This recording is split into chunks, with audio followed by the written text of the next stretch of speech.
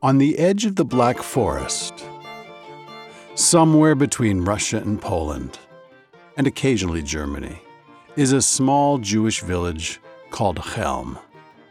80 or so houses, more chickens than people. The village is a community of laughter and love, arguments, complaints, reconciliations, more complaints. Yes, there are problems. As wise Rabbi Kibitz says, well, what would life be without problems? It might be nice for a little while. Welcome to Izzy Abramson's The Village Life. I'm your host, Mark Binder, and I'm glad to be here. In the village and all Jewish communities, the highest holy days of Rosh Hashanah and Yom Kippur happen every year. Rosh Hashanah celebrates the new year, and 10 days later, Yom Kippur is the day of repentance. During those 10 days, a lot can happen. A few more things you might need to know. Reb is the Yiddish word for mister. Shul is another word for the synagogue, the place of worship. A rabbi is a wise man, often a teacher. Yes, there are wise women, but they don't brag as much. There are actually 2 rabbis in the village, old Rabbi Kibitz and Rabbi Johann Abrams, the school teacher and mashgiach, which is the word for the guy who makes sure everything is kosher. And now, Izzy Abramson's The Village Life presents A Better Place. The day after Rosh Hashanah, a delegation of citizens knocked on the door to Rabbi Kibitz's study.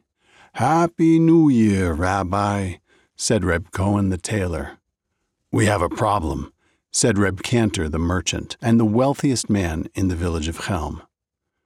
"We're tired of Chelm," said Reb Gold the cobbler. "It's gotten too small. We need to grow, and we need a new place to grow." "It's boring here," chirped in young David Gold before his father could hush him up. Now, for those of you who don't know, Chelm was a very small village filled with wise men and women.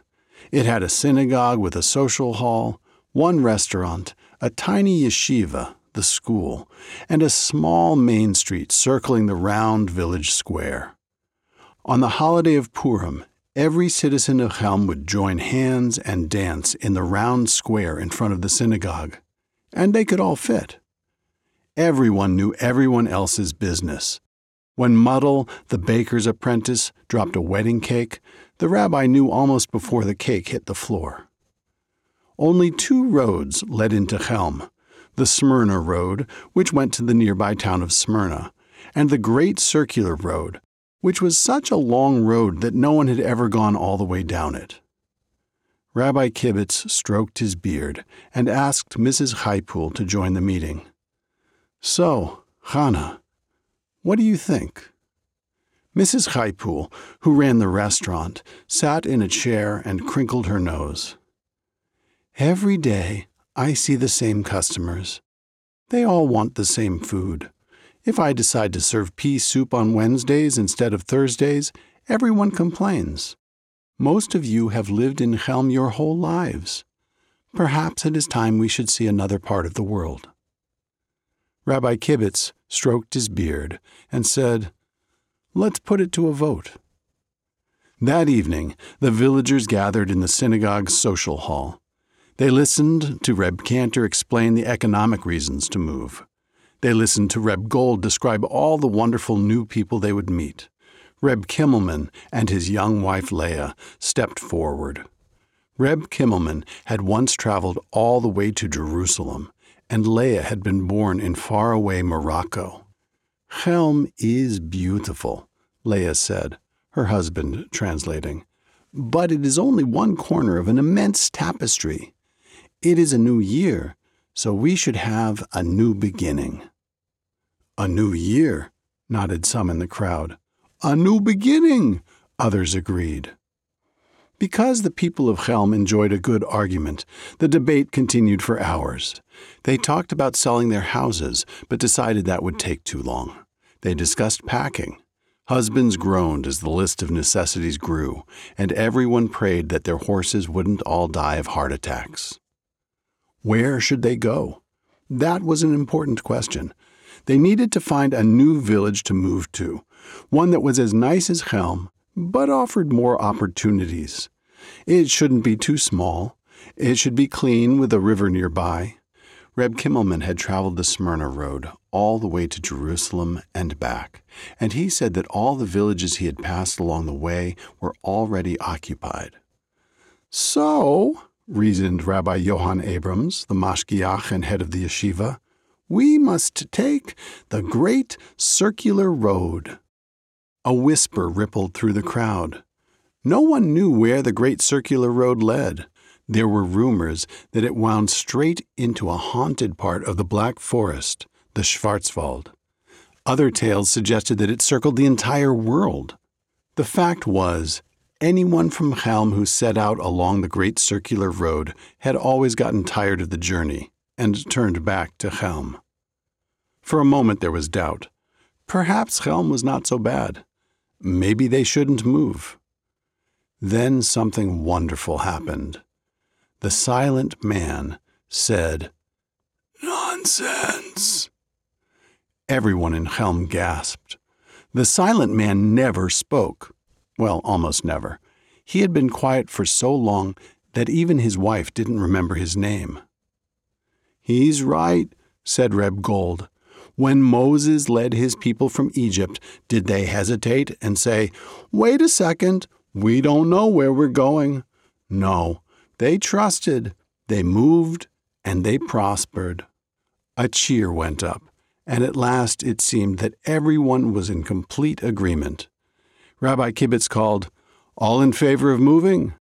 A forest of hands rose high to the ceiling. All opposed?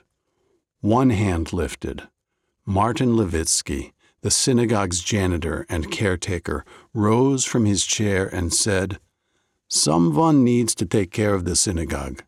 I like it here in Chelm, and I don't mind staying. You all go on. I'll be fine." The very next day, the village was chaotic with bustle.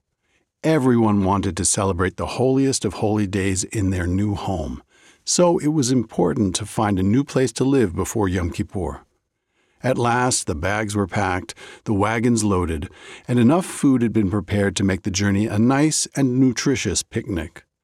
On the third morning after Rosh Hashanah, Reb Levitsky and his wife Chaya stood in front of the synagogue and waved as the small parade of wagons and horses set out on the way to the Great Circular Road. The husband and wife said a blessing after their departed neighbors, and then they danced together in the street, rejoicing at the unheard-of peace and quiet. Life on the road was not easy. Their feet grew tired, their horses balked, the wagon wheels squeaked. They stopped for lunch 3 times on the first day alone, and when it rained in the evening, everyone got miserable and wet. "Hardship is a part of travel," said Reb Kimmelman, who had clearly forgotten how rotten it felt to sleep on damp dirt. The next day, when the sun came out, everyone's mood brightened. Perhaps, they all thought, we will find our new home today. It was not to be. The Great Circular Road didn't lead into the haunted part of the Black Forest, but it was one of the most boring and empty roads anyone had ever traveled. It went straight, curving a little bit to the right, seemingly forever. Every so often, there was a side road leading off to the left, but never a crossroads. However, after a day's travel, they came across a caravan's footprints. "Aha!" everyone said. "Other people have gone this way. We must be going in the right direction."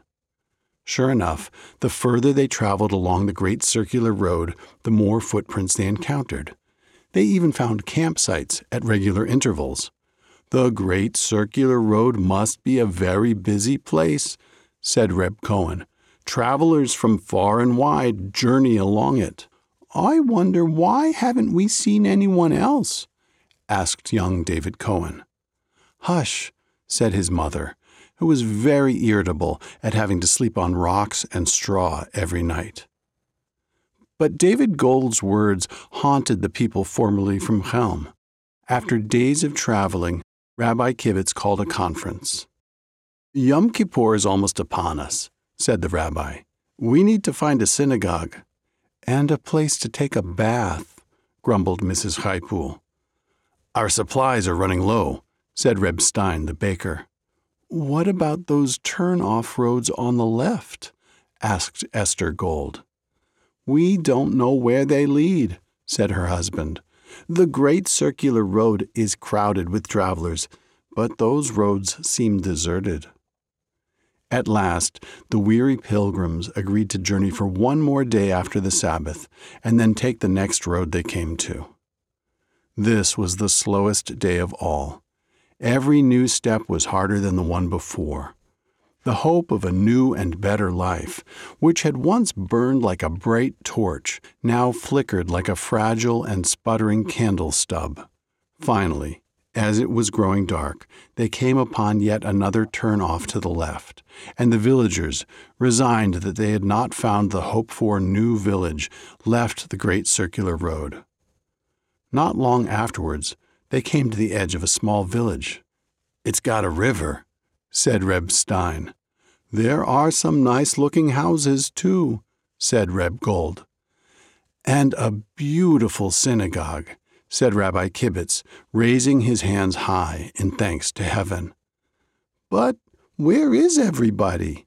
Said young David Gold. Indeed, the houses were empty. The roads were deserted. Then the door to the synagogue cracked open, and a man's head peeked out. Can I help you? Said the man. Who lives here? Asked Rabbi Kibitz. No one, said the man. All of my friends and neighbors left in search of a better place, in a better place than this. A better place than this? Snorted Mrs. Chaipool. Why, it's a beautiful village. Actually, said Rabbi Kibitz, we are looking for a village to live in ourselves. Well, you're welcome to live here, said the man. It'll be nice to have some company. My wife and I have gotten a little lonely. What do you call this place? Asked Rabbi Johann Abrams, wondering if they had perhaps traveled all the way to the promised land. We used to call it Chelm, said the man. Chelm? Said Rabbi Kibitz. Why, we are from another village named Chelm. The man opened the door to the synagogue wider. Why, you look just like my old rabbi, Rabbi Kibitz. And you, said the rabbi, you look just like my good friend, Martin Levitsky. The two men embraced with joy on the steps. In minutes, the caravan disbanded as each villager ran in search of the house that looked almost exactly like the homes they had left. It's a little dusty, said Esther Gold to her husband, but it's very cozy and warm. I'm glad we decided to move here. Joshua Gold kissed his wife. But isn't this the same Chelm that we left? Asked young David. As the silent man said, nonsense, answered his father. We left Chelm because we were no longer happy there. We traveled for days in search of a better place. And how wonderful it is to find it at last. The End.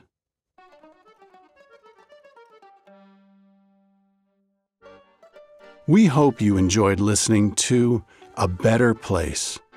If you did, we know you'll enjoy reading and listening to all the books in Izzy Abramson's The Village Life series.